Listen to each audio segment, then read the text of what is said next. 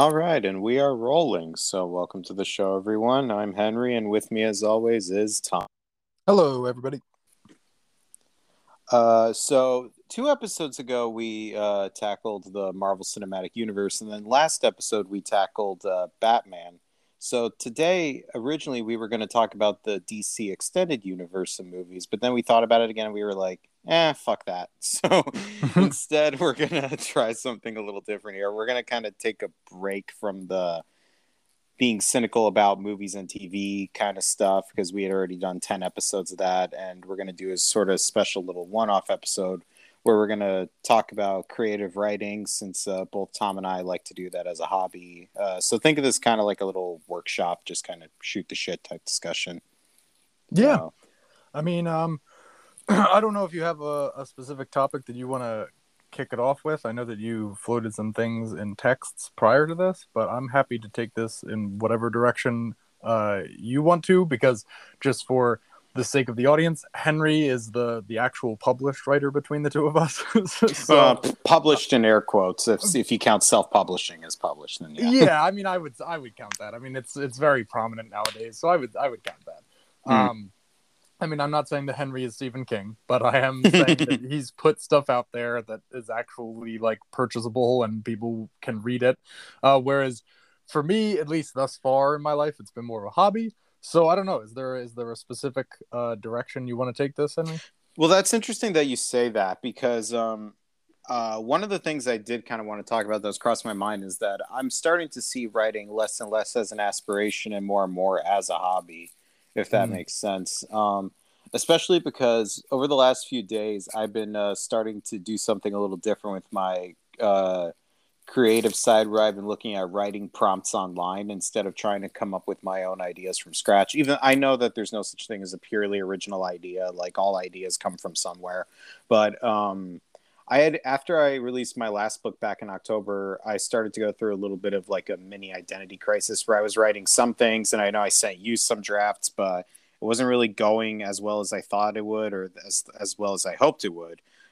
So then I kind of started to go through a phase of writer's block, and it was only just a few days ago, kind of in preparation for this, but kind of just also on my own leisure time. I had the idea to just check out some writing prompts online. I know there's a popular subreddit of writing prompts, and even if you just do a simple Google search, you can find entire websites dedicating to writing prompts. And that kind of really helped because I think one of the reasons why my own writing was starting to stall is because I was putting too much of myself into it to the point where it was like kind of starting to become a little too self-indulgent, or at least that's how it was starting to feel to me. Like things were starting to like hit too close to home. Even if I was writing something like in the realm of like sci-fi or fantasy, I was inserting myself too much into it. Or at least from my perspective, I was. And I think working off of writing prompts really helps me to kind of not have that issue. And to be fair, I've only started doing this a few days ago, so it could just be because it's fresh, and I might get burnt out from this too after a while. But at least right now, it kind of feels comfortable to me in that way, where it's like it's that right balance of like, a prompt, if it's vague enough, still allows you to take control of the story, but you're still working off of something that's being handed to you by someone else. And the reason I see it more as a hobby is because, like, if I do actually start to do more of this kind of stuff of like taking writing prompts and writing stories based off of those, I don't really plan on like putting those together into a book and releasing them through Amazon the way I've been doing up until now. Because I don't know, I think I would just feel weird like monetizing something that isn't 100% mine, even though like I Right. probably wouldn't get in trouble. But it's just more of like an ethical thing, I guess. Yeah, that makes sense. Yeah, that's Yeah. an interesting point that you bring up about it being too close to home. Yeah, I was interested for your take on that, actually. Yeah. Yeah, that is an interesting thing, because I don't know if that's something that I've particularly struggled with for like a long time. I remember, so like I've written in my free time and as a hobby since I was probably like 6. Mm-hmm. And some of that was like me dictating stuff to my brother who would write it. Like my brother and I share writing projects all the time. Mm. But so like back when I was 6 and stuff, I would do that. And I think that maybe kind of unsurprisingly during awkward teen years, there was a period of time where I think I know what you're kind of describing is like almost in an effort to make my writing feel relevant to me. I ended up burning myself by like hitting too close to home, essentially, like striking a nerve or um, making it almost too poignant to my own life. Yeah. And I would say that that probably started to phase out as maybe as I started to hit like adulthood, like of like 18, 19. But like bear in mind at that point I had been like writing in my free time for upwards of like 12, 13 years. Yeah. So like that's a long time to go through that phase of things. Um, and I think that what brought me out of it personally was that somewhere along the line, I just developed a like strong fascination with what compels other people to do the things that they do. Hmm. And so I started my imagination started wandering with like, well, what if there was a person who felt this way about this and did blank about it or whatever. And it stopped being so much about me or like it stopped being about being an outlet for me to channel stuff that I had experienced and more ended up being like I wanted to take somebody that I did know and put them through things that I kind of did know or had some idea about and like see how they would react differently. So it's almost like this like indirect self-insertion almost sense. But Yeah, it kind of does. Yeah.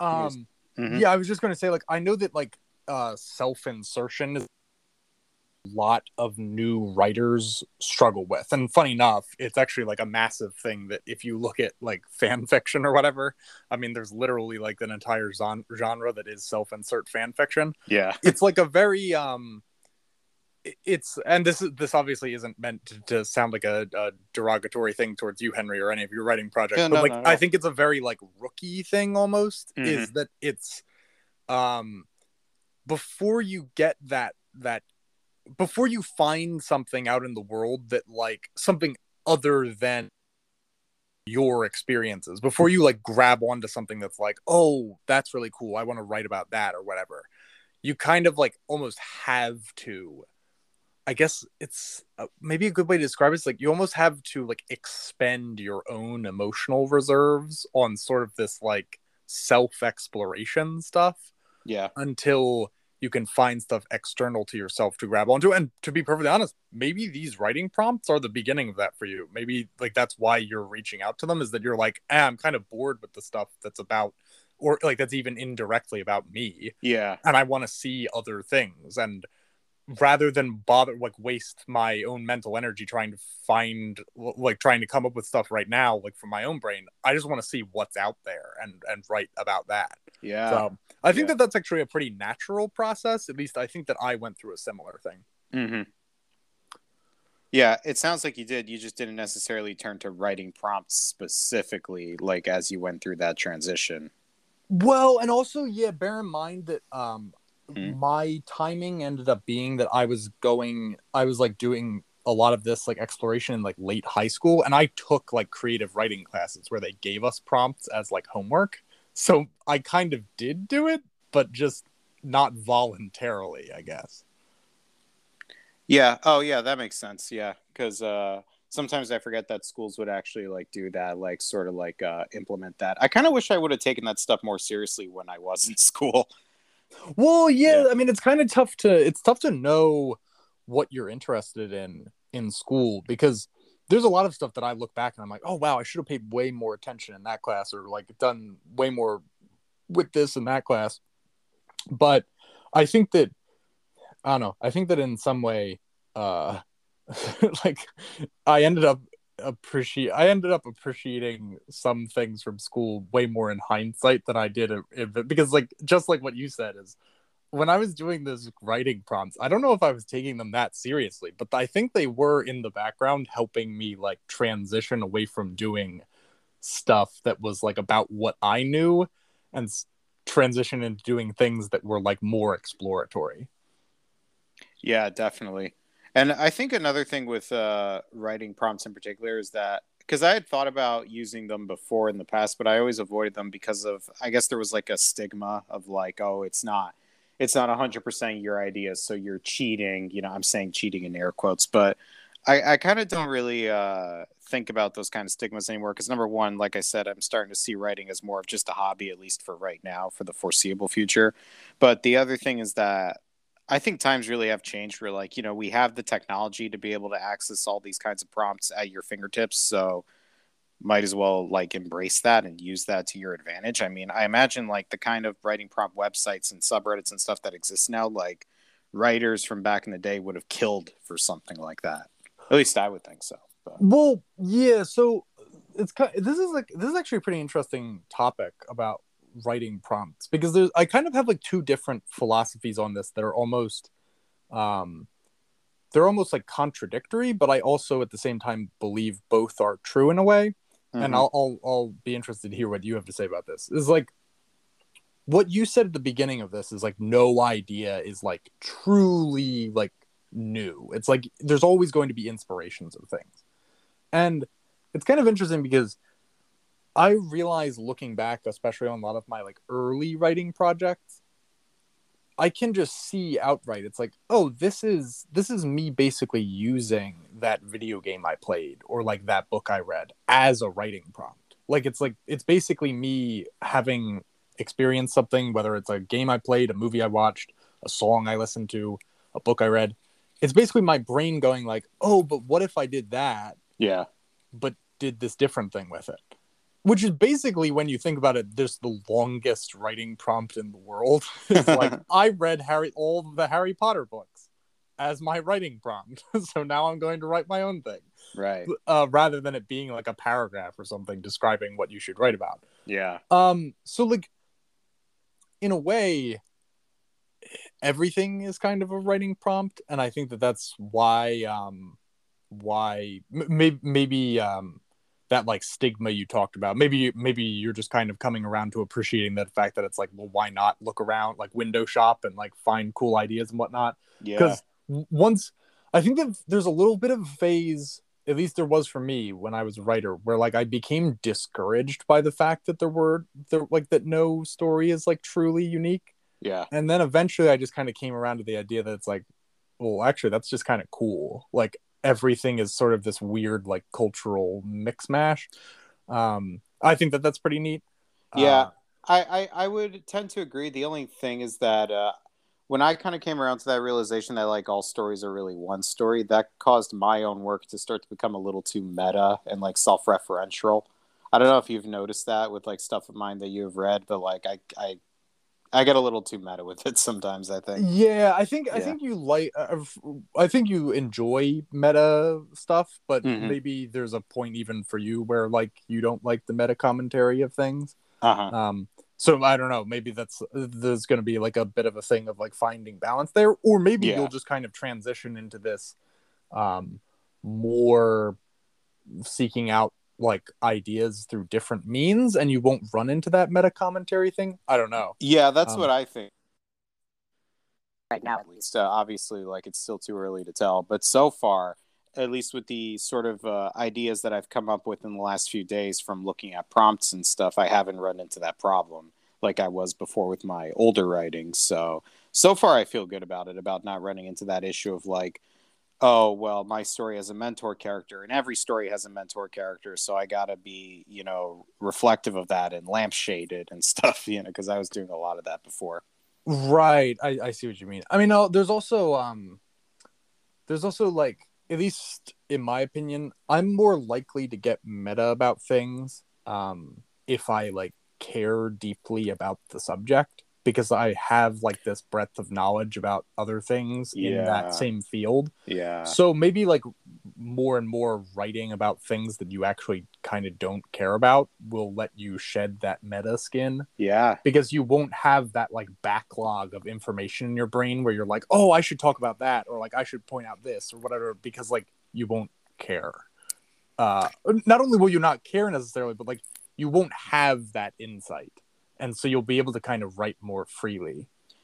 Yeah, no, that's definitely a very good point. Because I've been trying to also like move away from like the sci-fi and fantasy stuff since I've sort of like exhausted those tropes in like my older writings that I've already put out and some stuff that I didn't get around to putting out. And I think that's where a lot of like the cliche meta stuff kind of started to seep in because again, it's stuff that I grew up with a lot as a little kid and stuff. So, like you said, I knew a lot about it. I had a lot of emotional attachment to it. So I felt the need to be super like self-reflective of it. Whereas like other genres that I've never really explored before, like noir and stuff, are a little more exciting to me right now because I didn't grow up with so much of an attachment to them. So it just all feels new. So I don't like because there's one story idea based on a prompt from a few days ago in particular that I'm trying to do like a noir thing with, and at least for right now, it doesn't feel too tropey or meta. Again, that could always change, but I think it's like an ignorance is bliss kind of thing. The less you know about something, the more it actually might work to your advantage, which may sound counterintuitive, but I guess there's some truth to it. Yeah, I think that there's absolutely truth to it. I mean, especially it's kind of like when you're a kid, like everything seems really like magical because you don't know how anything works. Oh It's kind yeah, of like it's kind of like that with writing. It's like before, yeah. like without knowing what's out. For instance, this is actually a great kind of like tie in back to what we were talking about earlier. Is when a lot of people, the realization that there are no like there are no truly like original stories out there is like disheartening, but it's kind of like an interesting thing because one of the reasons that it can be disheartening is before that you had no idea like that concept even existed, like that stories like copied each other, everything just seemed new and magical and whatnot. Yeah. So that's why it can be disheartening is to like discover that magic isn't necessarily out there. But there's also like another kind of side to that magic that is like, oh, everything is interconnected, which is neat. So you kind of have to like balance those two like wondrous parts of culture. And maybe Mm. I guess you were leaning a little bit too heavily towards like everything is interconnected and self-referential and blah blah blah. So maybe now you just need some time to lean back towards like everything is new and I know nothing. So Yeah. yeah. Uh, I wanted to really quick tie back. What I was going to say earlier was that I commented that there's like two like kind of like contradictory things about like coming up with ideas, and that is I said the one that's like everything is there are no original ideas, everything is self-referential, you borrow from everything. Hmm. But this is kind of the contradiction to this, and I'd be curious to hear your opinion on it. Is if there is such a thing as like a truly original story of mine or anybody else's, I feel like it is something that I came up with when I was extremely bored. And the reason why I say that is that I've noticed that when I am extremely bored, that's when my brain actually starts making like creative ideas. Because like it's like my brain is trying to entertain itself. Yeah. And so you need to like come up with crap. Right. Right. And that's actually an interesting thing in that I've like stopped watching a lot of like YouTube and whatnot because I found myself like going to it because I was bored, but now I kind of like want to force myself to be bored, and I've noticed that it's like I've been coming up with like not necessarily like creative ideas, but like I've been like coming up with like thoughts and like interesting things to try or like interesting ideas that just like pop into my head way more often. So it's like it's kind of a weird thing where it's like simultaneously exposing yourself to tons of culture can give you new ideas. Like, oh, well, what if I combined, I don't know, just like I'm going to throw random things out there. Like, what if I Hmm. combined like Alien with like James Cameron's Avatar or whatever?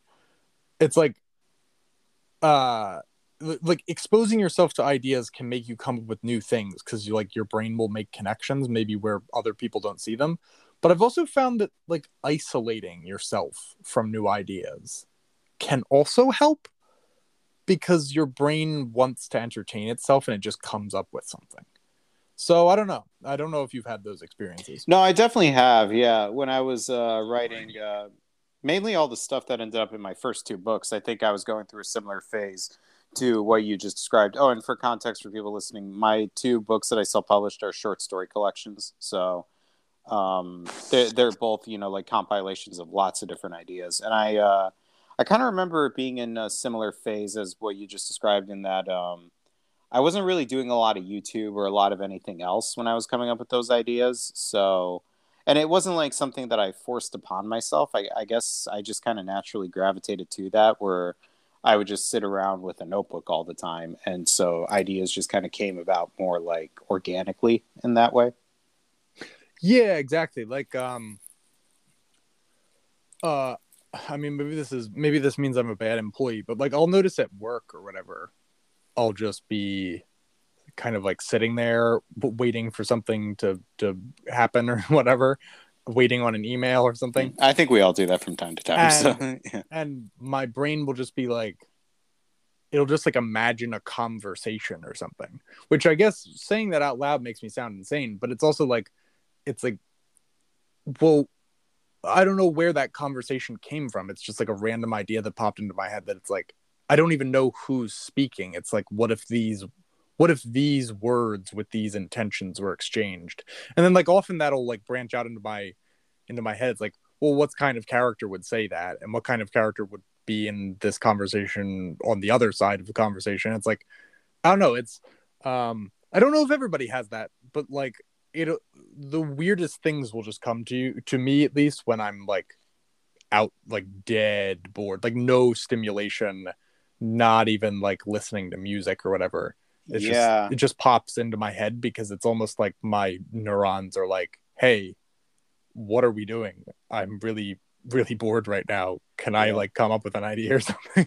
You know, now that you say that, I never noticed this before, but I think I was a little more creative before the pandemic because of the fact that I was physically in the office for my job.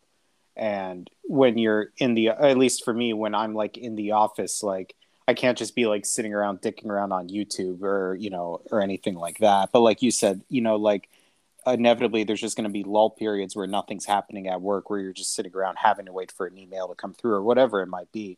And I think it was in those periods when I was starting to become a little more creative, actually, now that I think about it.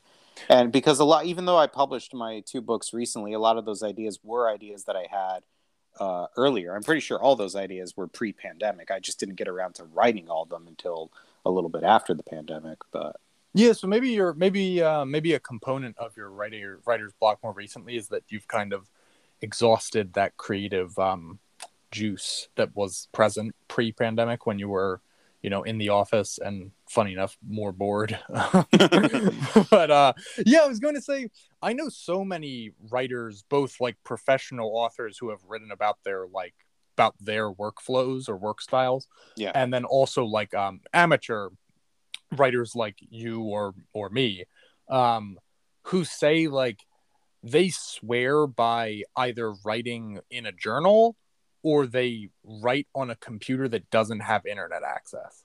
yeah, And the reason is that it's just like, if I run across like a sentence or whatever, or like a paragraph or a page or a chapter, whatever, whether they're outlining their book or they're like dead in the middle of their book, if I run across like a problem, if I have the internet, I'll like, there's always that instinct to be like, this is annoying me, and I'll go watch like a YouTube video. But it's like, if you don't have the internet, you're kind of just trapped there with the idea, and it'll yeah, hang there, and eventually your brain will sort of just figure it out.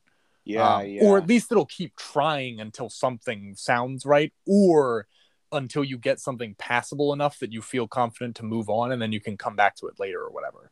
But it's like, yeah, there's it's it's weird because so often do I like run across something where it's like I watch something and I know I never would have come up with an idea had I not watched that thing. But there's also this weird part where it's like I also know that there are plenty of experiences where I know I would have come up with that idea had I not been like doing nothing at that time. Right, in So isolation mode. Yeah, yeah, it's pretty strange, yeah. but it's also kind of cool because you have lots of options for inspiration. That's true. That's true. Yeah. Yeah, but I've definitely noticed that with myself, and also not only did I come up with all my ideas, not all, but most of my ideas pre-pandemic, but Then when it came time to actually write those ideas, I would grab a journal and walk over to a cafe where I would be like you just described, like, like locked in, like I have to kind of just, I put myself into a position where I was like forced to just sit there and write through the idea, even if in the back of my mind I knew something was wrong. It would help with the discipline of actually like writing the idea out, which is something I think I've kind of lost recently, mainly because it's been so cold that I haven't really been going anywhere. But thankfully, the weather's actually getting better now. But that being said, like I've noticed other authors, like you described, like George R. R. Martin says he writes on a computer that's not hooked up to the internet. I'm pretty sure Stephen King writes on a typewriter still. Neil Yep. Gaiman longhands everything on a notebook. Yeah, I do think you're onto something there. That like Yeah. isolation is a factor. Well, and also, it's kind of funny because I remember, it's almost the opposite of us because, in our world of endless stimulation at your fingertips, like being at home is somehow like more distracting than being out in the world. Yeah, it's Um, screwed up when you think about it, but it's yeah, true. because Yeah. I remember, funny enough, oh, I wish I remembered his name. There was there was some guy in England, I think, that when the Spanish flu happened in like 1918, Mm-hmm. 1919, 1920, basically the pandemic before this pandemic, Yeah. like he quarantined, and he was kind of just this like, I think he was like a kind of like a lowly, like kind of unknown like newspaper writer or something like that. And in his quarantine, because he was so bored, he ended up writing like 90 essays or something, and he became like one of England's like most prominent essayists of the time, and like became like famous and wealthy off of it. Oh So wow. like it's literally like the guy's entire life changed because he was bored. I don't know, that's just really amusing to me. Yeah. So it really does go to show you that like the right circumstances can like kind of totally change your creative process or really anything about your life. And I Yeah. think that there are, as you just listed a bunch of examples, like there are writers who have like noticed that about themselves and go out of their way to recreate whatever environment like best suits them. So like as you said, there are people who handwrite. Stephen King writes on a friggin' typewriter. Yeah. George R. R. Martin writes on like a DOS machine from like Yeah. 1981 or something. Yeah. So Something it's like like, that. Yeah. and to be perfectly honest, I'm sure that there are people who out there who write on modern computers, and I do this sometimes, like literally turn off the Wi-Fi or unplug the Ethernet cable or whatever. Um, so it's like it can really be any level of technology. It's not like everybody needs to return to like carving stuff into stone tablets or whatever. But sometimes, yeah, cutting yourself off from distractions is just weirdly enough, cutting yourself off in a way from inspirations is actually the most inspiring thing. Yeah. So, Yeah. It's definitely very paradoxical, but I think it goes along with the idea that limitations sometimes are what makes something cool.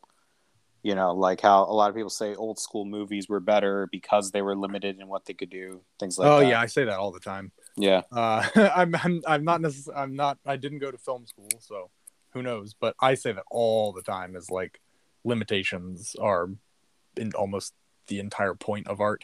Yeah. Um, but yeah, no, Yeah. exactly. That's a good point. Is like it's sort of like at least in these days. I mean, it wasn't in the old days. It was kind of an innate. It was an innate limitation of the technology and the time. But like nowadays, self-imposed limitations are kind of like a good thing often. I would certainly say so. And I actually, you see it in music too. You brought up music there for a second, I think.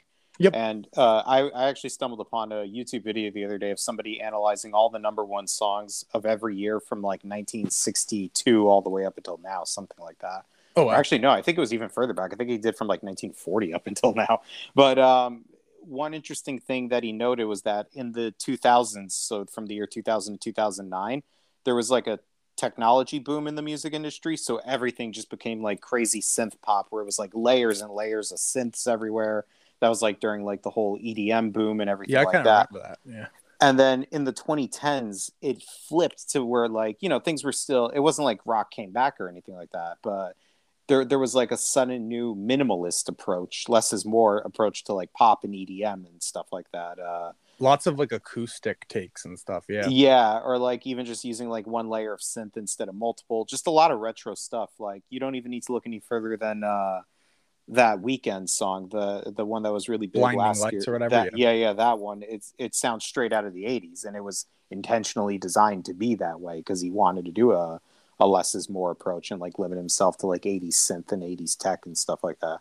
And I mean, it worked out for him because he made millions of dollars. So It's a super good song. yeah, Very it is. popular. And Yeah. also, I think that there's something weird about. I don't know. I mean, maybe this is me being an optimist because sometimes I notice, at least with movies and TV shows, people seem to be get completely fooled by like, wow, picture on screen is really pretty, but I think there's something weird in the human brain that is like it likes simplicity. Yeah. It at least with music. I mean, I can't tell you how many times it's like people will get into like literally just a person like playing a guitar and singing, and like sometimes in a way that's like more engaging than like the most highly developed and like produced like pop song. I don't Yeah. know, there's something I mean, obviously you could make the point that it's like more raw, more down to earth, more emotional or whatever. Typically, if Uh-huh. you're listening to like a person just singing and playing a guitar, they're probably like there performing for you or whatever. So there's like an in-person element. But I Hmm. think there's also just something in the human brain where it's just like it resonates a little bit more, or like you're able to focus on it more because it's not so there's not so many distracting elements to it. Yeah. um so yeah, I think that there's a lot of merit to things being kind of like self-imposed limitations, or like as you just said, like a less is more attitude towards things. Yeah, and I think it especially rings true for nowadays because our attention spans are declining rapidly as is. So we Oh kind yeah, of need that less is more thing. Yeah. that's a sad one. The Yeah. um something I actually think that uh you brought up to me in a text that I've been thinking about more and more, um was that you like said you talked about like living like taking things like a day at a time. Yeah. And I actually was thinking that that's an interesting idea if you like apply it to writing, is like focusing on only projects that you can actually like write in a day. Yeah. And so for me, sometimes writing in a day means that I will literally write for like 16 hours in the day, like 15,000 words or something like that. But sometimes Mm. writing something in a day for me, if I'm not in that like crazy writing mode, means that I'll write like 500 words. But it is kind of nice to set out the day with like a goal that doesn't go beyond the day, because like Yeah. at least for me, when things go, I don't know if it's specifically be like a day. Like I guess it could be longer, but I think a day is just like such a simple, like kind of like beautiful time that Yeah. like weeks are kind of more abstract and stuff. So let's focus on like a day for this. Um, I think once a task kind of goes beyond a day for me, it's almost like it becomes kind of like fake or like abstract, and like I'm way more likely to procrastinate. Um, so or like I'm way more likely to, well, I guess that is procrastination. I was gonna say like sit there and go like, well, like ideas will come to me or whatever.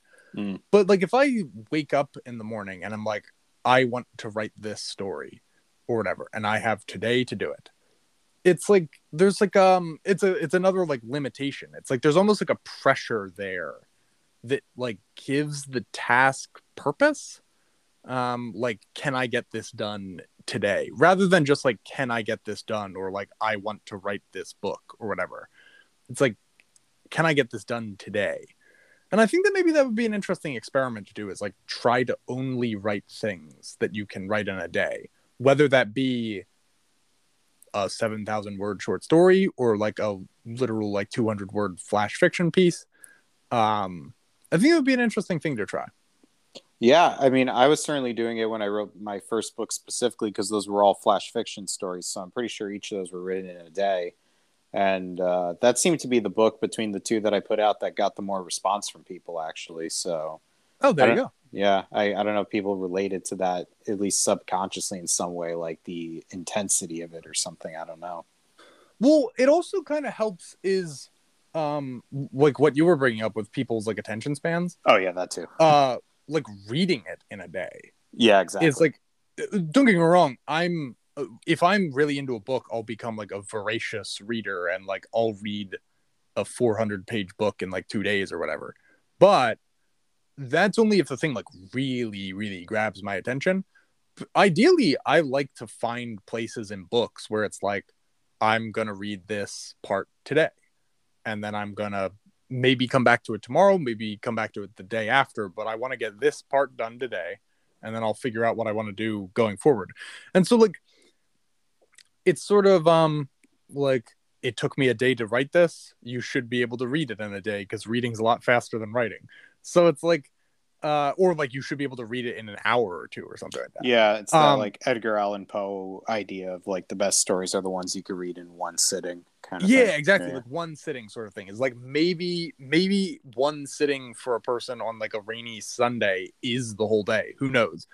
But one sitting can also be an hour, can also be 2 hours or whatever. Yeah. It's like it does feel like maybe writing in those shorter time frames with sort of like a lower expectation of reader engagement might actually be a more interesting or like gripping way to write because you might get more people who are willing to sit down with something for an hour and a half or something rather than a person who has the like by opening the first page of your book is like signing on for a 250 page novel that they'll have to read over the course of like 5, 6, 7 days.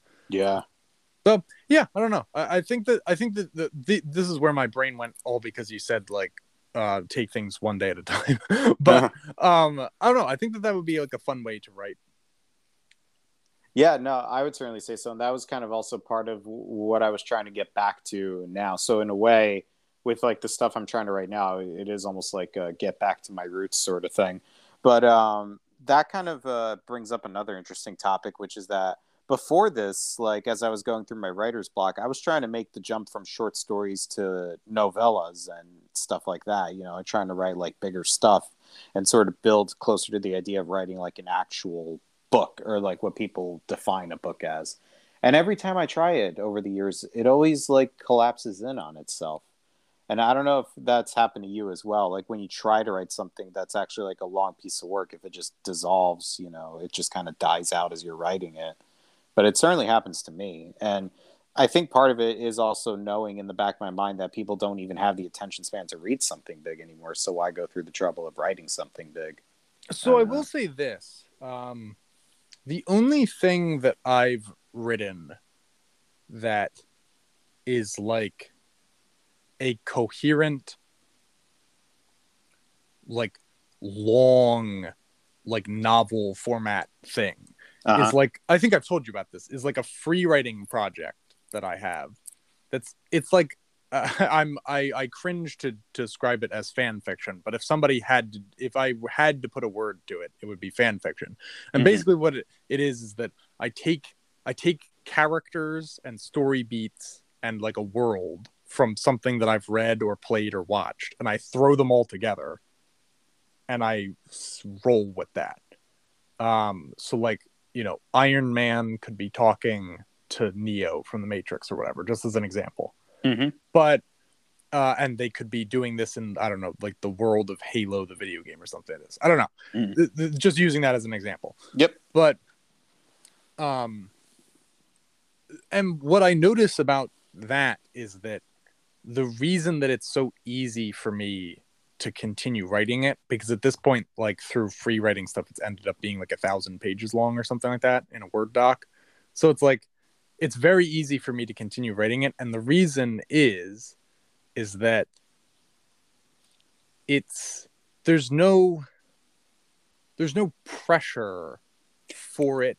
For each time Yeah. I come back to it, there's no pressure for it to line up perfectly with the previous part that I wrote, and there's no pressure to make it build towards a future part. um I can write the part that I'm writing.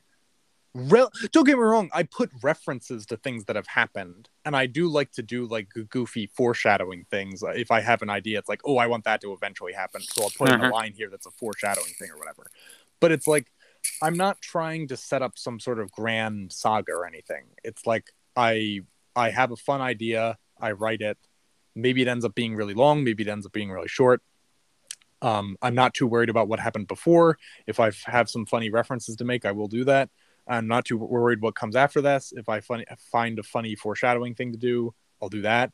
And I think that that just makes the writing process so relaxing and enjoyable and generally low stress, that it doesn't ever dissolve, because there's no real way for it to dissolve, because it's already dissolved. It's already a bunch of individual pieces.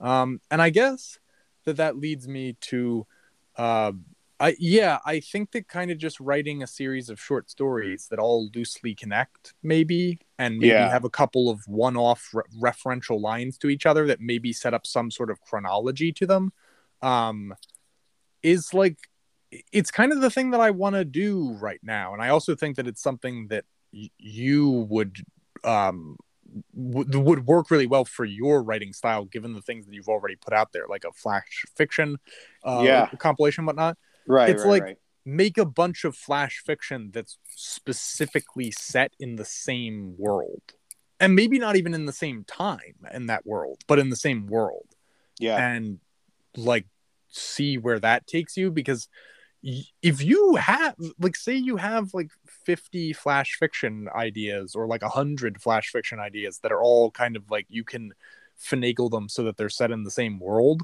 it's like you're kind of approaching like a novella already there. So it's like, Yeah. yeah, And like, they actually have a term for that. It's called novella in flash. It's basically what you just described. And I really yeah, and do you've told think, me of that before, yeah. yeah, and I really do think that that is the future of long form fiction, with the way people digest things now. I really do think that that's like where it's all going. And go ahead.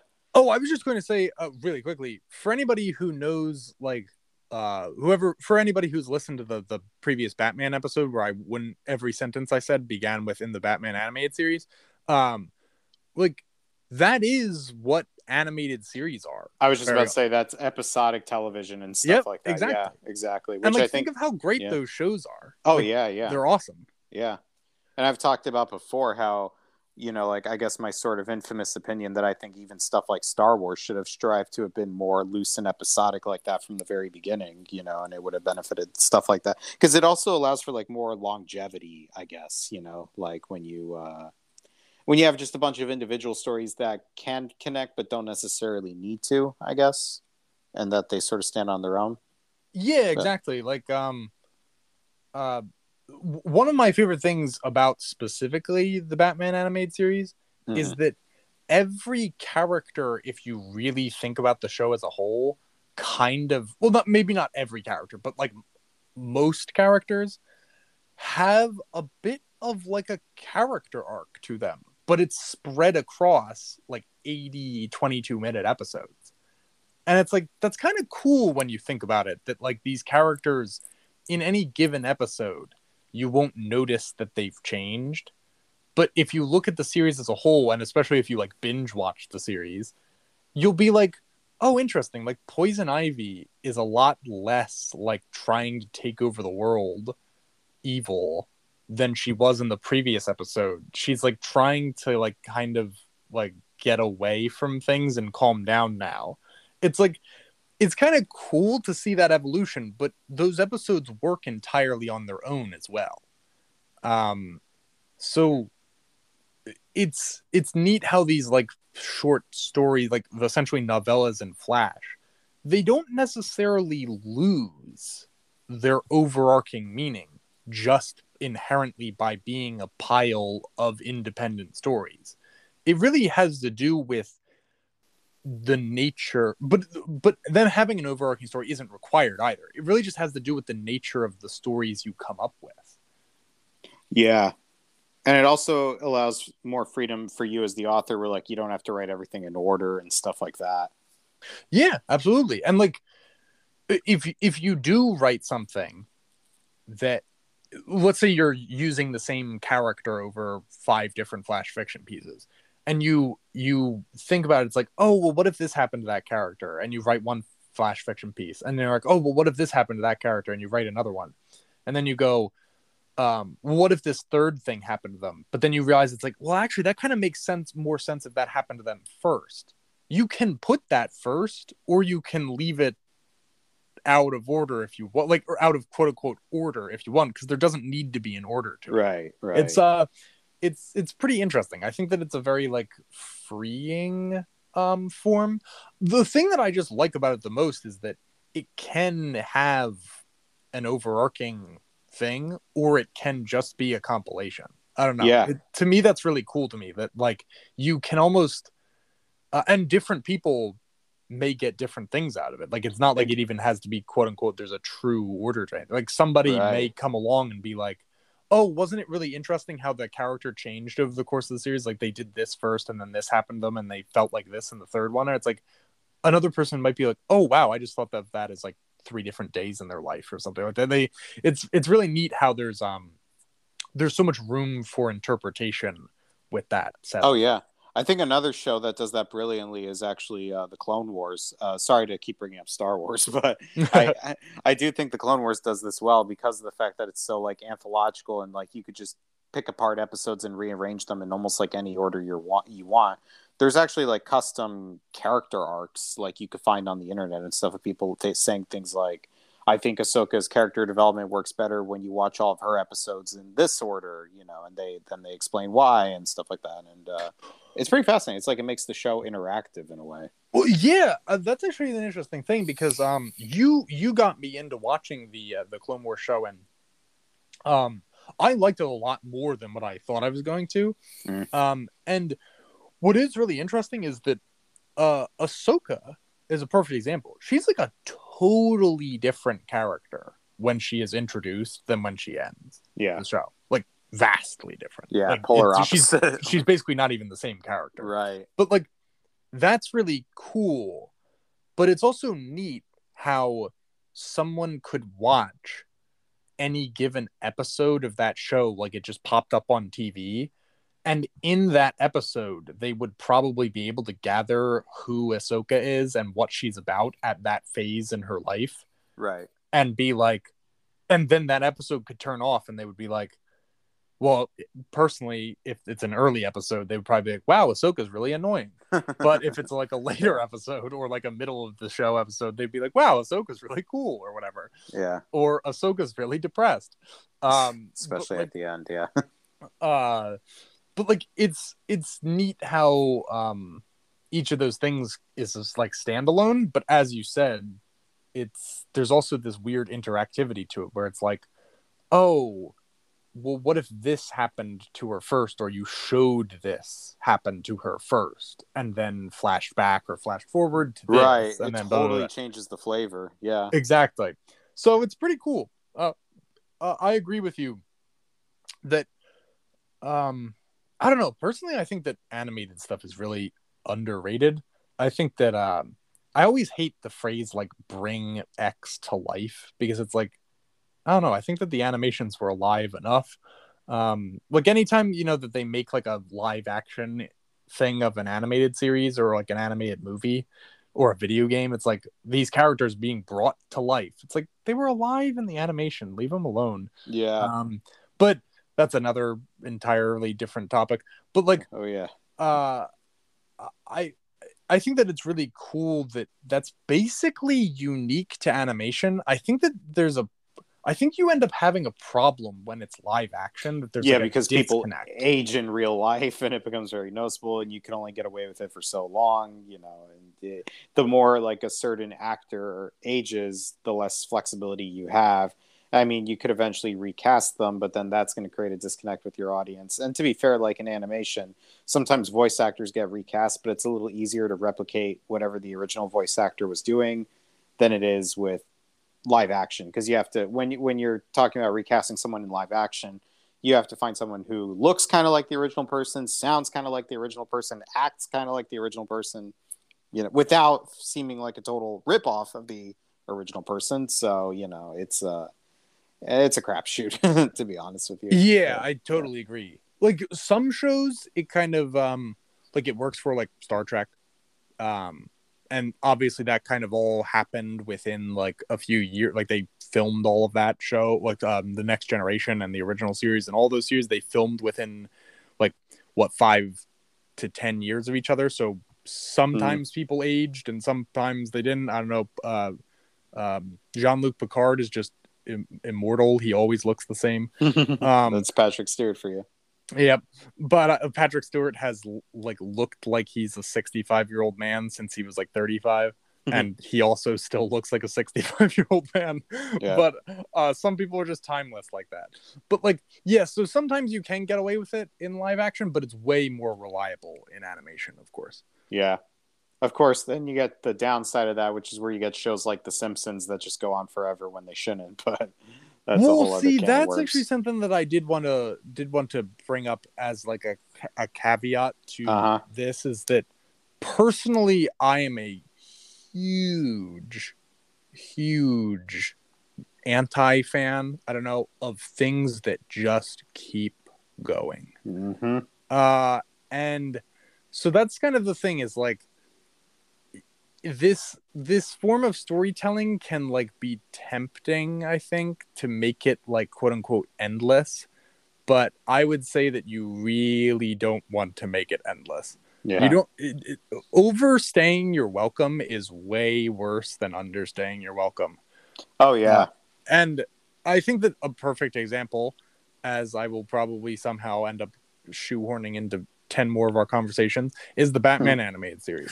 That show does not overstay its welcome whatsoever. Yeah, By and the sure, it did develop like a long-lasting cult following for only being like 4 seasons or whatever, right? exactly. Like Yeah. you watch it and it ends, and if anything, I would say that it's closer to understaying its welcome. But I Yeah. generally think it's almost like the perfect length. There maybe I could use like 5 more episodes to finish off a couple of the characters or whatever, Uh, but it's basically the perfect length. Um uh this is kind of a different example because I think only really this form of storytelling only really applies to the first season of Avatar: The Last Airbender. Um, the first season of Avatar: The Last Airbender is kind of like a collection of short stories, whereas in the second season and the third season, it becomes more about the overarching plot. mm, Um, but that show did not overstay its welcome at all. yeah. It's the perfect length, I would say. Yeah. Um, I mean, I haven't and seen it, but from what I know about it, I would say so. Yeah. yeah, Yeah. um, and uh, I think when I watched the Clone Wars show, I wasn't watching every episode. So maybe if I did watch every episode, I would feel like it's a little long in the tooth. But I felt like of the percentage that I watched, which was probably about like 75% of it, I felt like that was a pretty good length for it. Um, Yeah, I don't know. I have mixed feelings about that one because I know that before the Disney sale, Lucas wanted the show to go on like 8 or 9 seasons, so it got cut a little short. And honestly, I think it could have used one more season because there were some loose ends that it never got to tie up, like with Asajj Ventress and Lux that's true. and Yeah, stuff like that. that is Yeah. true. Yeah, So, yeah. So like, I think that there was maybe enough like fluff in there that I ignored mhm. that I didn't like that it's almost like if you replace that fluff or some of that fluff with like tying up of Saj Ventress, it would be like the perfect length, but maybe as it is, it kind of understayed its welcome. Yeah, well, Um to be fair, they've been taking a lot of those unfinished arcs from the Clone Wars and repurposing them into other projects, anyways. Like oh, so some, that's cool, yeah. yeah, Yeah. some stuff got carried over to Rebels and things like that. So maybe like everything happens for a reason. Yeah, and like again, as we said like a moment ago, it's like it's better to understay your welcome than overstay your welcome. Yeah, If yeah, there had been like 13 seasons of the Clone Wars show, yeah. I I feel like probably it would would have be groaned. Yeah, yeah, I feel like a lot of people would look on it less favorably. yeah, Whereas the fact that it leaves you wanting more, if anything, is like a good sign. So Yeah. I yeah. hate to use the Batman cliche, but it's the whole you either die a hero or live long enough to become the villain thing. Hey, whoa. The new Batman cliche is wearing goth makeup and listening to Nirvana. Yes, that We is don't true. talk about heroes and villains anymore. We That is talk about we talk about something being in the way. underneath a bridge. Yes, it's okay to eat fish because they don't have feeling. Uh, yeah. Kurt Cobain is a weird lyricist, man. Yeah. Anyway, anyway, um, yeah, I agree with this whole philosophy of like novella and flash. Yeah, yeah. Just out of curiosity, do you think like I know that you like made like a short story, I guess, kind of like approaching a short novella length thing that was like Next Star Over, but Yep. that was like very linear. Like each chapter wasn't like its own story. It was like a very linear, like literally X event happens before Y event, Yeah, I'm event glad you happens brought before that Z up event. because I was thinking about that just now. So, to give the audience some context, one of my short stories from my book that I put out back in October, one of the short stories was called Next Star Over. And about a month or two ago, I took that short story, which was only like 1,000 words in the book, and I expanded on it into like a 10,000 word piece of fiction, Something somewhere like that, around yeah. there. Yeah. So, and Tom read that. And so that's what we're talking about. But you are right that I was trying to go for the whole like novella and flash thing, but I still wasn't quite getting there because, like you said, it was still very linear at the end of the day, where like one chapter took place right after the next one, and so on and so forth. I have thought about trying to take that story and revising it in ways, and part of what we were talking about here has been giving me ideas of like how I can maybe make it a little less linear and kind of leapfrog it because that the I think the person who coined the term novella and flash, which was like 10 or 15 years ago, even said that they looked at it like leapfrogging rather than going down a straight road. You know, with every scene, it's like you come in late and you leave early, which I think Oh, goes I kind along of with like what you that. said. I Yeah, like yeah. that. I Way of think it's a good. describing it. I think it's a good mindset that sort of come in late and leave the party early is a good mindset for like every not only every series you write, every story you write, every scene you write, just everything you write. You have to come in with that come in late, leave in early mentality. Yeah. Yeah, because that's a good way to like grab somebody's attention and then also leave them wanting more. More Yeah, exactly. yeah, because I was going to say like you have at least from my perspective, you have like a solid premise for something that could be like a novella in Flash or like let's just use a broad series like an animated series thing like Mm, um you like person goes on X adventure on X planet or whatever, person yeah. goes on Y adventure on Y planet or whatever, and it's like you have a good setup there. So maybe yeah, being less attached to like the do it scene A, scene B, scene C, scene D, da, da, da, like, and instead it's like figure out what this person's like career would look like and just take little snippets from each segment or whatever. And Yeah. obviously you don't need to come up with that all in advance. You might just discover it as you go. But yeah, I think that it's a good like premise for that. So maybe that should be your project is trying to convert that into like a true novella in Flash thing. Yeah. Well, now I got to do it because we're talking about it here. So Yeah, it's true. This is some sort of uh like commit this is you imposing limitations on yourself. Since there we're you having go. this conversation, you're like awkwardly forcing yourself to do it because now it's like, oh well, I'm gonna look stupid if I don't do it now. Yeah, exactly. No, but yeah, I see that as a good thing though. Yeah, no, I Yeah. mean it's there's like finding ways to hold yourself accountable is always a good thing. Like if Yeah. saying something in this conversation makes you feel compelled to do it, more power to you because it's like maybe you weren't going to do it otherwise. So it's cool that now you have a reason to. Well, I'll admit there was a point where I was thinking about canning it, but I'm glad that you've kind of like expressed enthusiasm for it because it means that there might be something there, even if it's like I only take very small bits and pieces of the draft that you read and like rebuild it from there. You know, at least that's still something. Yeah, exactly. And like obviously you always have that initial short story because that's already out there in the world. Right, right, right. So like you'll kind of always have that as like the first stepping stone. So if you want to like you can always try leapfrogging to different points from that initial stepping stone. Right, right. Like exactly. maybe you only leapfrog like a couple scenes ahead, or maybe you leapfrog an entire character arc or whatever ahead, but you can always Yeah, have that initial jumping point. right. Yeah, and I mean, I'd be pretty interested to see like maybe I should look up like examples of novella and Flash, but I mean, other than like the Batman animated series that I've watched, I actually don't. I don't think I've ever read an example of novella and Flash, is what I should say. So I would be curious to see it actually like delivered to me, whether I look one up later today and read it or whatever, or it's something that you write and I'm like, oh, so this is what novella and Flash is. I don't know, it just sounds like a really engaging piece, I guess. Yeah, yeah, no, I definitely agree. And to be fair, like there's not many examples of it out there in the world right now because this is we're talking about a term that was only coined in the year 2008, which in like the timeline of the human history is still very recent. So this is kind of like we're on the precipice of sort of a new way of looking at things, I would say. But there are some novella and Flash out there that have been like award winning and things like that. I heard about one that's like about a car that gets stolen and it keeps getting stolen by different people all across the country. And apparently that one's really cool. And literally the only plot device stringing all the stories together is the car. Oh, And that's like, pretty cool, neat. yeah. Yeah. So just a very loose way of looking at things. But that seems to be more or less the examples of like novella and Flash. But like what I'm going for is like novella and Flash, but like as a space opera, which I honestly don't even know if that's ever been done before. But first time for everything, I guess. Well, it has. It's called Star Trek. It's called Star Wars. Yeah, that's right. Yeah. Star Wars: The Clone Wars. Yeah, it's called Star Wars: The Clone Wars. I said Star Trek. I mean, there's tons of example. Battlestar That Galactica. is true. Uh, Yeah, yeah, yeah.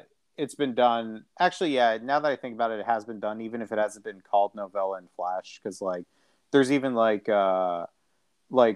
know in the world of Star Wars, there's like short story collections that they call from a certain point of view, and it's like a bunch of short stories that are set in the Star Wars universe that are literally like from different characters' points of view. Like they have one for A New Hope, and it's like a whole bunch of mini stories that take place during the time span of the movie A New Hope. Uh, oh, that's neat. yeah, there's like one where it's like during the time span where Luke goes to bury his aunt and uncle, Obi-Wan is off to the side talking to Qui-Gon's ghost. So it's like it happened in A New Hope, you just didn't see it until this short story, and it's like a whole book of stories like that. And I know they already have one for New Hope and they have one for Empire, and they're putting one out next year for Return of the Jedi, I'm pretty sure, because next year is Return of the Jedi's 40th anniversary, yeah. So I don't know if they'll eventually do that for like the other movies as well, but I guess that's sort of more or less also kind of a novella and Flash because it's the same sort of mindset of like a bunch of different stories that are loosely connected together but not entirely connected together. So Yeah, that makes sense. yeah, Huh. That's pretty cool. Yeah, it just sounds like a very promising structure to a story. And yeah, also something that I feel like is kind of um that could kind of be cool about it. I mean, this is totally theorizing, like not saying that you or even I would want to do this, but it just sounds like something that somebody could do if they wanted to, and I feel like it would be pretty neat. Is like have a novella in Flash, like thing that maybe the common element between them is like a single character, and then like have after that whole novella in Flash and like all that like exposure to that character or whatever, like like the person writes like a novel about that character, and then like they do another novella in Flash about that character that's like their life in the wake of the events of that novel, and then they do another novel after that. And like you see where I'm going with that is like it's almost like a series of novellas. Like it's almost like if you watched a bunch of episodes of a show and then there was like a movie that yeah. Which they, concluded. to be fair, they do that sometimes. Like sometimes the season finale of a show is like twice as long as a regular episode because Exactly.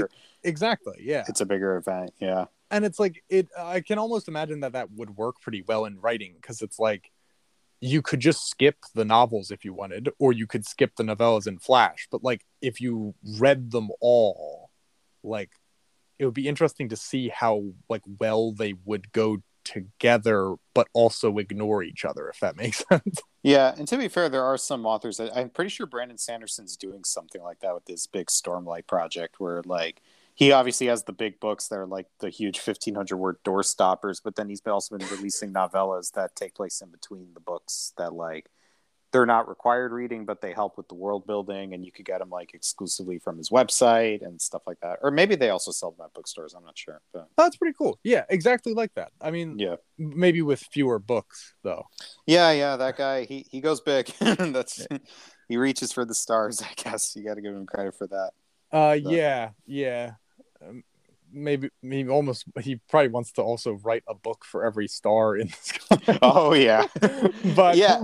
I look at his books on the bookshelf store, you know, like on the shelf in the store, and I'm just like, nope, just because of the sheer size of them, I get like intimidated. But well, for me, it's not even necessarily the size; it's the number of them. It's like there's yeah, so many. yeah, and apparently they are very dense because I think I heard Stormlight, the first book, it isn't until like chapter 3 or 4 when the story actually gets started. The first like 2 or 3 chapters are just like the world building. Like chapter Ugh, chapter 1 is like this is how the universe started, and chapter 2 is like this is how the planet that the story takes place on started. Like that kind of thing. I think that's what I heard. that's too much. At least Tolkien like had the audacity to take all that shit and mostly move it to a separate book onto itself. Yeah, and But he was like, this is not required reading, but you won't understand anything if you don't read it. But it's yeah. actually not true. It's a lot of the stuff in Lord of the Rings is pretty decently self-contained. So Yeah, and it also helps that like the Return of the King in particular, the very end of it has the bullet points, right? The that's true. Yeah. yeah. But no, but yeah, I definitely think that the whole novella and Flash thing is a good way. Another thing is that it also does kind of like connect to real life in a way because real life doesn't really work the way like a lot of hero journey stories do. I know it's all a matter of perspective, but like most people, if you ask them like about major events in their life, they're not going to say they had like one big massive adventure that changed their whole personality. It's more like lots of little things happen to Adding you up. Yeah. scattered about over, yeah, exactly, that all coalesced into something. Yeah. Well, and So also like a good thing to think about is like, yeah, exactly. Like, think about the way people describe, like if you said it's like, what are the, uh, what are like the big moments in your life of the last 5 years or whatever? Ooh, let's just take like a hypothetical person where it's like, oh well, like I graduated college, like I started my first job, like the first day of my first job, I remember that really clearly. I remember this like big presentation I gave at work where that like led to a promotion or something like that. Like I remember like meeting my fiance or whatever, like they're yeah, engaged or whatever. Like they would like describe these events that you can kind of imagine being told in like not in like novels, but in like short stories or like flash fiction length. right. And like, Yeah. but if they recited if you asked them to write out those events, they wouldn't necessarily be the exact same person from one story to the other because things have happened in between that maybe they don't even remember that they happened, but they did change them. And they're like, Yeah. oh well, like you would notice that their perception of themselves would change subconsciously over time, and that's really what we're describing here in a novella and Flash. But like you would never hear a person describe like the hero's journey in their life. Like they would never say it's like, well, this is like the call to action, Yeah. and this is like I met my mentor figure. I mean, maybe people would say that they met their mentor figure or whatever, but like the exact moments, like this is when I rejected this. And it's Yeah. like This is my apotheosis or this is yeah. my apotheosis. Like life doesn't work that way. There can be elements of that in life, but it it like somebody wouldn't like literally list out like whatever the 12 steps to the hero's journey are to you when they if you ask them to like if you asked a 75-year-old man, hey, describe the key moments of your life, they would not describe the hero's journey. They would describe a very, very long flash fiction novella. Yeah, pretty Yeah, much. yeah, I think that like the whole hero's journey idea has its place in history and even agreed. still has its place in the future. You know what I mean? Like it'll still be a valuable formula or tool, I should say, to use for storytellers in years to come. But I do think it is a little bit dated in a sense where like it is meant to echo certain patterns of life because it is true we do have calls to adventure and meeting mentors and stuff, but like Agreed. it does it in a way where it's a little bit boxed in because it's trying to take all those things and like put them together into like something that takes place over a continuous like one scene leads directly to the next type of thing. And that's the part where there's a disconnect between fiction and real life. You know, real life doesn't work that way where like one moment leads directly to another. And that's where this sort of newer way of thinking, this, you know, the novella and flash way of thinking, as we've been calling it, does kind of connect to real life better, but still maintaining those aspects of the hero's journey if it wants to, you know what I mean? Like, Yeah, so exactly. Like you can yeah, take specific steps in the hero's journey and turn them. I mean, it happens all the time in normal novels. Turn them into a chapter and a chapter yeah, is yeah, really just a short story. right, Or depending on its length, it might even be what you would call flash fiction if it's a very short chapter. But right, like you can take any of that stuff and like make in each individual step like its own kind of like separate flash fiction story. And that's what we're talking about with novella and flash. And just wanted to echo your sentiment. Totally agree that the hero's journey has its place. Um, it's a great tool. It's a great way to look at life in many ways. mm, It's really interesting to assign meaning to different events in life like that. But yeah, I think that sometimes it can get a little clunky when you need to draw the lines between each scene. yeah. And we see that a lot in like movies now, like that are kind of feeling very clunky and vanilla, even if they are like following the hero's journey to a T, or you can make the argument that they are, you know, something is still just sorely missing, you know. Yeah, totally. It's sometimes it's a little boring, like when you watch Yeah. a movie and it's just like if they don't find a good way to like dress it up, you're kind of just like, oh, here's the call to action. Oh, here's the mentor figure. Oh, here's them rejecting.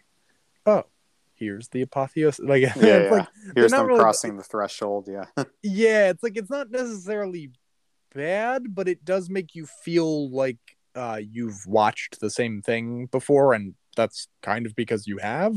Yeah. Um, but yeah, I think that it's a lot easier to keep you on your toes when things are like more bite-sized and isolated because you're not your your brain isn't going to be able to default to drawing this like mental map that it's seen a dozen times before or whatever. Like it will probably end up like what we said with like entering the scene late and leaving it early. It'll kind of be thrown into the mix of things, not fully aware of what's going on, and then it'll end and you'll be left wanting more rather than being like, oh, I know what's going to happen in 10 minutes. Oh, I know what's going to happen in 30 minutes. Oh, what I know what the ending of this movie is, and I've only watched the first 10 minutes of Yeah. it. So, Yeah, and that does seem to be happening a lot more and more. yeah. Yeah, I agree. Especially with things that are like very cookie cutter, like you know Marvel movies where Mm. they kind of end up being like a bit of the same thing over and over again as like you know and it's not even just like Spider-Man's gonna win. It's like you even kind of just like know exactly how Spider-Man's gonna win and the beats of Spider-Man winning. um Yeah, and I think it's interesting that you bring the MCU up because the few times it tries to be different, it collapses in on itself, like the Eternals. But like somebody made, I saw a YouTube video that kind of made a good point that like a lot of, not all, but a lot of that movie's problems, Eternals, I mean, would be resolved if it just did not take place in the MCU. Because like for instance the Eternals movie, the whole story is built around like these world-ending stakes where there's like a giant robot baby growing inside the earth. I know we've talked about this ad nauseum, but yep. uh, you know, like in the back of your mind, you just know, like, okay, well, they're gonna save the Earth because like they're not gonna blow up the Earth where characters like Spider-Man and Scarlet Witch exist.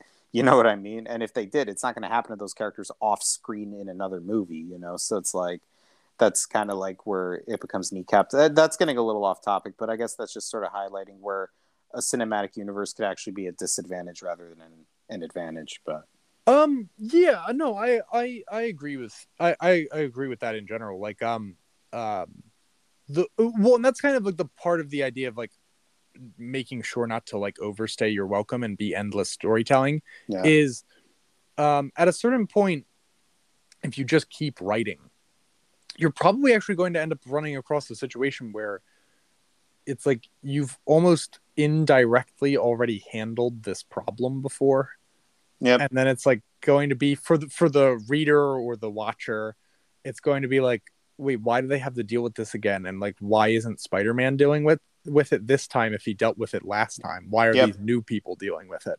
And it's it's just kind of immersion breaking, I guess. It sort of ends up like the whole point of like a cinematic universe or like this thing that's very interconnected is for it to the appeal of it is that it has this overarching logic to it, but then that overarching logic like ceases to make sense because it's like, why isn't Spider-Man dealing with this? He dealt with it last time or whatever. Yeah. And then it ends up breaking all of the logic because it's like, wait, hold on, none of this means anything. These people are like, sometimes they're siloed and sometimes they're not. It just collapses, as you pointed out. Right. Yeah, but um i don't I don't know. Fortunately, I don't think with you or I that we have any aspirations to write something so large that it would end up, you know, being like Being a collapse. yeah. Yeah, like being overstaying its welcome and like ending up like breaking its own internal logic. I Hmm. think that for you and I, we have much smaller aspirations, and at least for me, uh I think that it's pretty fair to say that I should focus on even putting one thing out into the world before I start worrying about, oh no, have I put too many things out into the world? Mm. So yeah, I don't know. I don't think it's really a threat for us, but it is definitely something we've discussed in other episodes, Yeah, for and we'll sure. probably discuss in future episodes. Most likely, if we ever get around to shitting on DC for real, probably. Yeah, yeah, maybe eventually. Yeah. I have not seen many of those movies, but Yeah, Ken maybe has seen eventually. them all. I think if we wanted to wrangle him back into our craziness again. Oh yeah, yeah. If he wants to, I enjoy having Ken around. But Yeah, yeah, I'll have to ask him at some point. Yeah. but yeah. I don't know. Is there anything? I know that we kind of floated the idea of canceling the DC EU episode and making this writers workshop because we were both discussing our various hangups on our creative projects. Um, I feel like I've enjoyed the conversation and have benefited from it because I think it was like months ago that we first discussed the idea of like novella and flash, and actually I kind of forgot about it since then, but Mm. am glad to have been refreshed on it. Is there anything else that you wanted to discuss in your own creative stuff?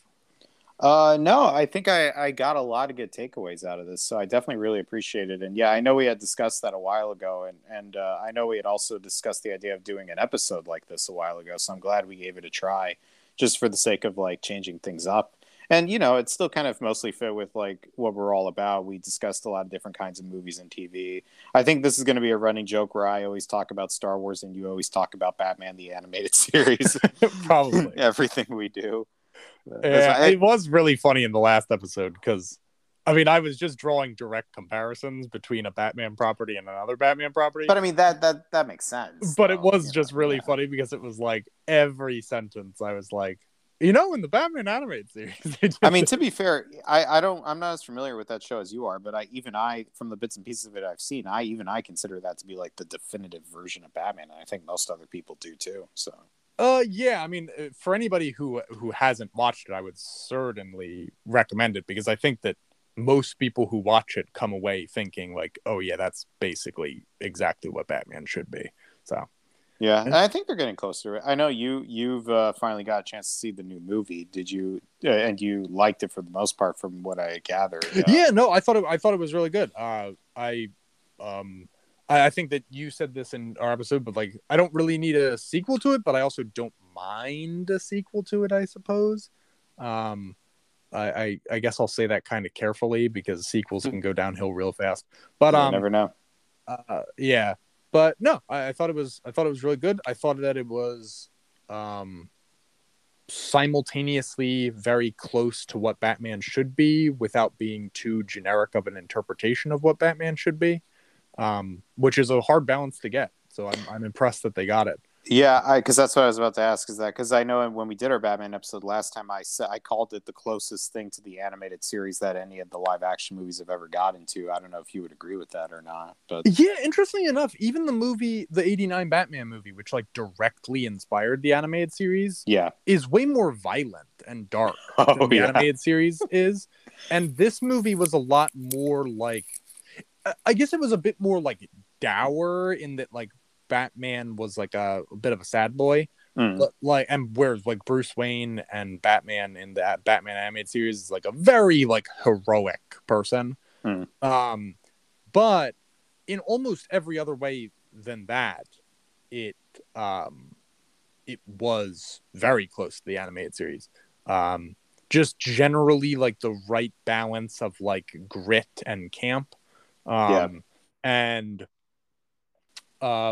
yeah, the villain being treated with a lot of like dignity, like he had like a reason for why he was doing what he was doing, and pretty sympathetic, I would say. Um, and yeah, yeah, being very noir-y, the Batman animated series has some solid noir aspects to it. yeah. So yeah, no, I thought it was good. I enjoyed it quite a bit. Nice. That was my mini follow-up to last episode. There you go. The last like 5 minutes of this were me Recapping. recapping the last episode and giving my takes, which were basically just the same as what Henry, Ken, and Shalom said. But yes. Yeah.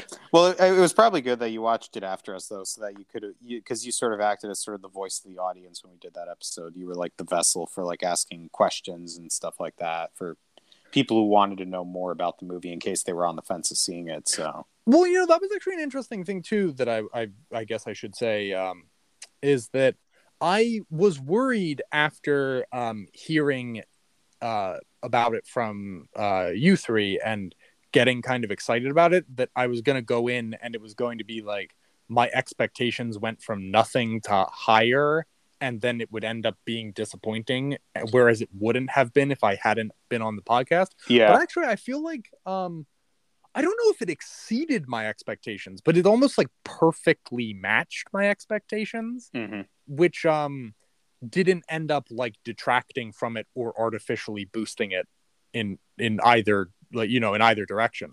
So I actually felt like I got a good experience from it, because it was like, oh, um like I don't feel like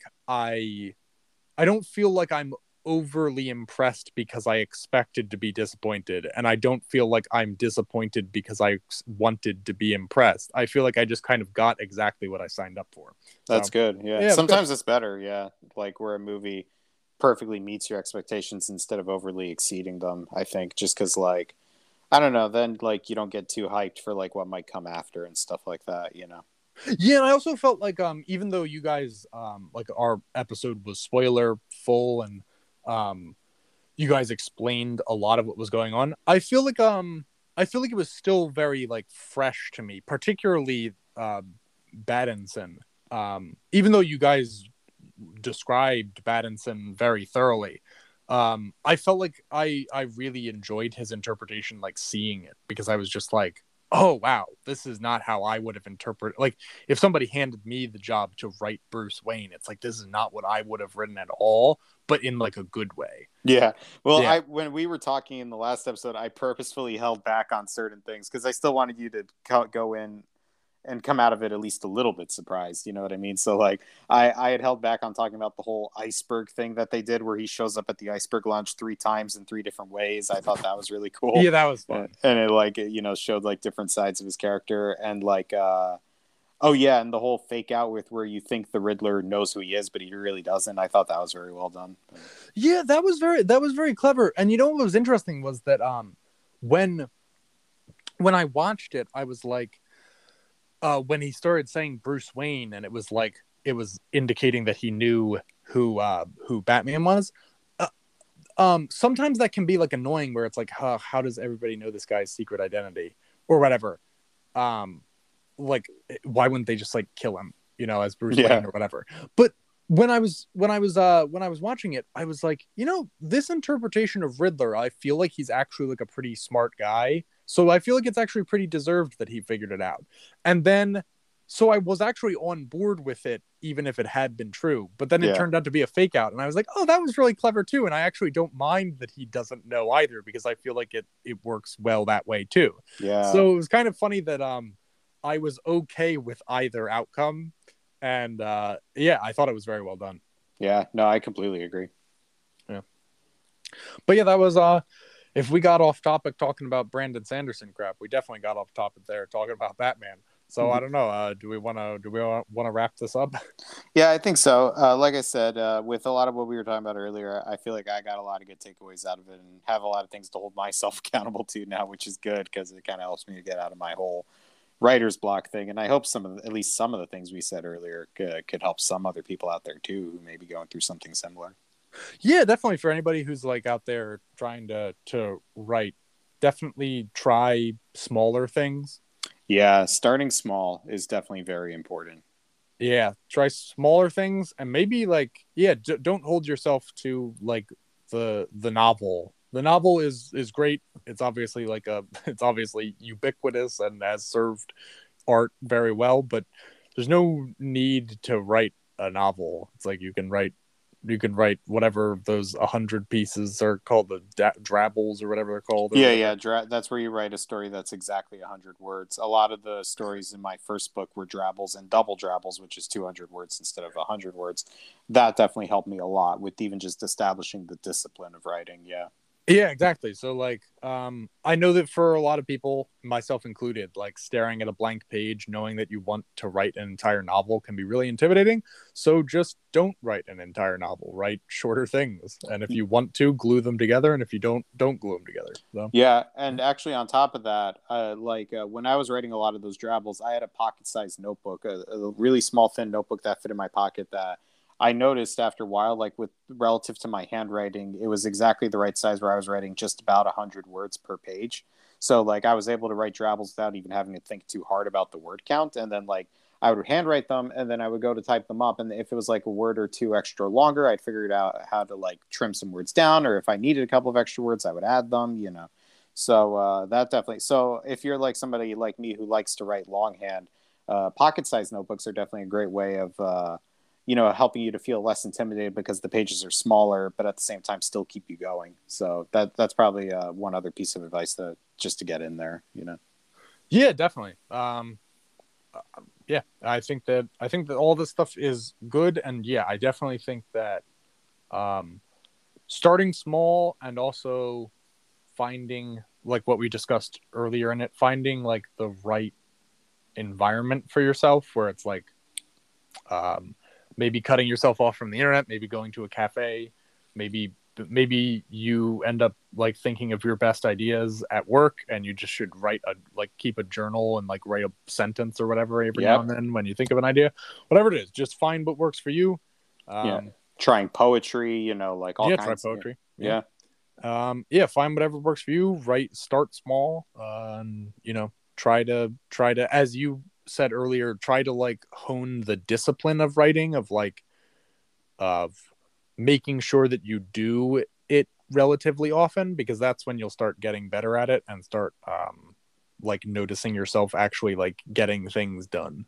So, Yeah, and also like trying on the discipline note, trying your thing also of like just having a document that's just for yourself, where you just go full word dump with it, just to get into the discipline of writing lots of words, where you just write like Luke Skywalker versus Scooby Doo, Dawn of Justice, or whatever you want to, yeah, exactly. like Honestly, yeah, that stuff is super fun. I mean, like I write it from like a comedic sense, which obviously increases its fun, where I'm like very uh, referential and meta and stuff like that. And maybe it helps me get some of that meta stuff out of my head. mm-hmm. But no, I would say it's like one of the most fun things to do is like you don't even have to do the characters like correctly. You can just make them whatever you want. Yeah, and I And mean, there's it's nothing wrong with fan fiction. Like I started with Star Wars fan fiction, so Yeah, exactly. I just I wouldn't recommend creepy fan fiction personally, but Yeah, yeah. if that's what you're into, by all means. More But power to you, I guess. Yeah.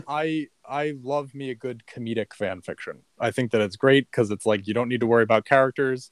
You just come up with the scenarios and you Yeah. just make them do it. So yeah, Yeah, and it probably helps with like developing your sense of wit and everything like that. So yeah, and also just like if you do want to kind of be true to the characters, it helps you like put yourself in the shoes of different characters without having to come up with them. So yeah, when you do want to create your own characters, you like remember the experiences you had writing those, and you're like, oh, what if I like combined those two characters or those three characters or whatever. So yeah. yeah, for sure. All right. Well, I guess we're gonna sign off. It's been fun doing this. We should definitely consider doing one of these every now and then. Yeah, yeah, maybe like Yeah. once every 10 episodes, because that's what we did here. We had done 10 episodes, I think, and then this is episode 11. I'm pretty sure. If or actually no, this is episode 12 if you count the intro episode that we did. I think the We little don't have to count that. So wait, yeah, yeah. what if our this might be a good period of time to so what it was Bond, It was Dune. Bond, Dune, Spider Man, the three Star Wars ones. So Yep. that's already six, and then it was the Marvel one, and then Batman. Oh, so this would be episode 9, 10 if you count the intro. Okay, so like Okay. every 9 or 10 episodes, sure. Yeah, yeah, yeah. Okay. I was like, wow, has it been 10 already? I know, dude. Time flies. It's crazy. Well, Eh. it helps when there's like those three Star Wars ones because there's just so much Star Wars crap to talk about. Oh yeah, and we have Kenobi coming out in 2 months now. I think. Yeah. Yeah, I do have to say, since we're now just kind of like chit chatting, I have not watched any of the Marvel TV shows, and I've not watched any of the Star Wars TV shows. Okay, actually, I watched the first 2 or 3 episodes of Mando, um, and it was good. I just didn't feel like continuing it. But I like actually am going to watch the Kenobi show. I don't know why necessarily. I think it's just that I do genuinely really like the character of Obi-Wan. Hmm. So, I also just love Ewan McGregor. I think he's great. Yeah, and it's also the closest thing to another movie that we have right now, another saga movie, because Ewan McGregor back as Kenobi, little kid Luke is in it, Vader's in it, John Williams is doing the music, so Oh, I thought John Williams retired. he came out of retirement to do this show. Oh wow, he must like Obi-Wan. Yeah, I guess so. Yeah, Um, and money. well, I mean, I'm sure he's loaded. He's probably filthy rich. Yeah, Yeah. Um, yeah, maybe he felt like this was important enough that he should do it. Yeah. Whereas he wasn't that interested in doing the new stuff because it's like he has no attachment to it. But as soon as he hears like Obi-Wan and Vader and stuff, he's like, oh, I should do that. yeah, probably. But I hope they give him like proper time to do it. Or they Yeah, I gave don't him, know. I guess, at this point. Yeah, But, I think he was already working on it in secret for a while. Yeah. oh, okay, good. Yeah. I was just going to say really quickly, I feel like people are really underestimating how long this show is. Like, people are like, oh, it's another like Star Wars TV show, but it's like, haven't they announced that it's going to be like 6 about hour-long episodes? It's like Yeah, that's basically another trilogy. yeah, yeah. Or like 50 minutes to an hour, I think, is what I heard for each episode. I'm not entirely sure, but yeah. I heard at least an hour long. That's what I Yeah. That wouldn't surprise me because I think I had heard that when they were originally thinking about doing this as a movie, they had lots of different ideas of what they could do and couldn't really settle on a direction for a movie. So I guess doing it as a show allows them to do all kinds of different ideas. I imagine there will probably be like a 3 episode arc that's just about him going up against the Inquisitors, and then like another 3 episode arc that's about him going up against Vader. Or so. I have no idea. I'm just spitballing based on like what I saw from the trailers and stuff. But Yeah, I just think it's fascinating because like I feel like it's like a lot of people that I hear, it's like, oh, it's like an Obi-Wan show. That's really cool. And it's like, guys, this is like a Star Wars trilogy that's coming out in like in within like what? It starts in May, late May, and ends in late July. It's like there's literally a Star Wars trilogy that's coming out within 2 months. yeah, Like, isn't that a relatively big deal? And it's also like about Obi-Wan. I don't know. Like, yeah, no, it is. maybe I like Obi-Wan more than other people. I don't know, but like, I feel like that's a huge deal, but it's like relatively low key. I don't know. Maybe people are burned out on Star Wars, which I don't blame I them think because it's I am that a too. little bit, but I do agree with you that this is the closest thing to another saga trilogy that we have right now. But you just know, like, there's going to be a ton of fan edits of like turning it into like actual movie trilogy form, like you said, or like even trying to crunch it down to a singular movie. I could already see a bunch of people doing that, the nerds and stuff like that. So yeah, it'll be Yeah, interesting. Yeah. yeah. I mean, like I say this as like a person who's kind of burned out on Star Wars myself, but I don't know. I think that's like really impressive to think about. That it's like think of all the effort that goes into a series of 3 movies. Like, and it's like they basically have done that, and it's going to release within like 6 weeks of each other. I don't know. That's freaky to me. Yeah, well, I definitely agree. But another thing to take into account is that this was in development hell for a long time. I think they started shooting it like back in COVID days, like when COVID started. So this has been coming down the pipeline for a long time. So Oh yeah, yeah. I'm sure. I think it's just yeah, I don't know. I think it's just amazing that like think of obviously the Force Awakens was like the return of Star Wars after this dormant period of time, so it's like this huge release and everything, and then like the Last Jedi, it's this huge release, and like the Rise of Skywalker or whatever is this huge release, and it's like I feel like this is very like generally low key, but it's like more time wise at least than any of one of those movies. It's more than any 2 of those movies. So I don't know. It's just fascinating to me. yeah, yeah. Well, you never know. As it gets closer, and even as the episodes start coming out, more hype around it might start to build. I guess we'll just have to wait and see. But Yeah, even though I'm like pretty much like detached from Star Wars now, I hope it's good. Uh I think that there's stuff in it that I already know I don't particularly like that I'm sure we can get into when we do like an episode about it. But mm-hmm. uh I mean, I hope I have.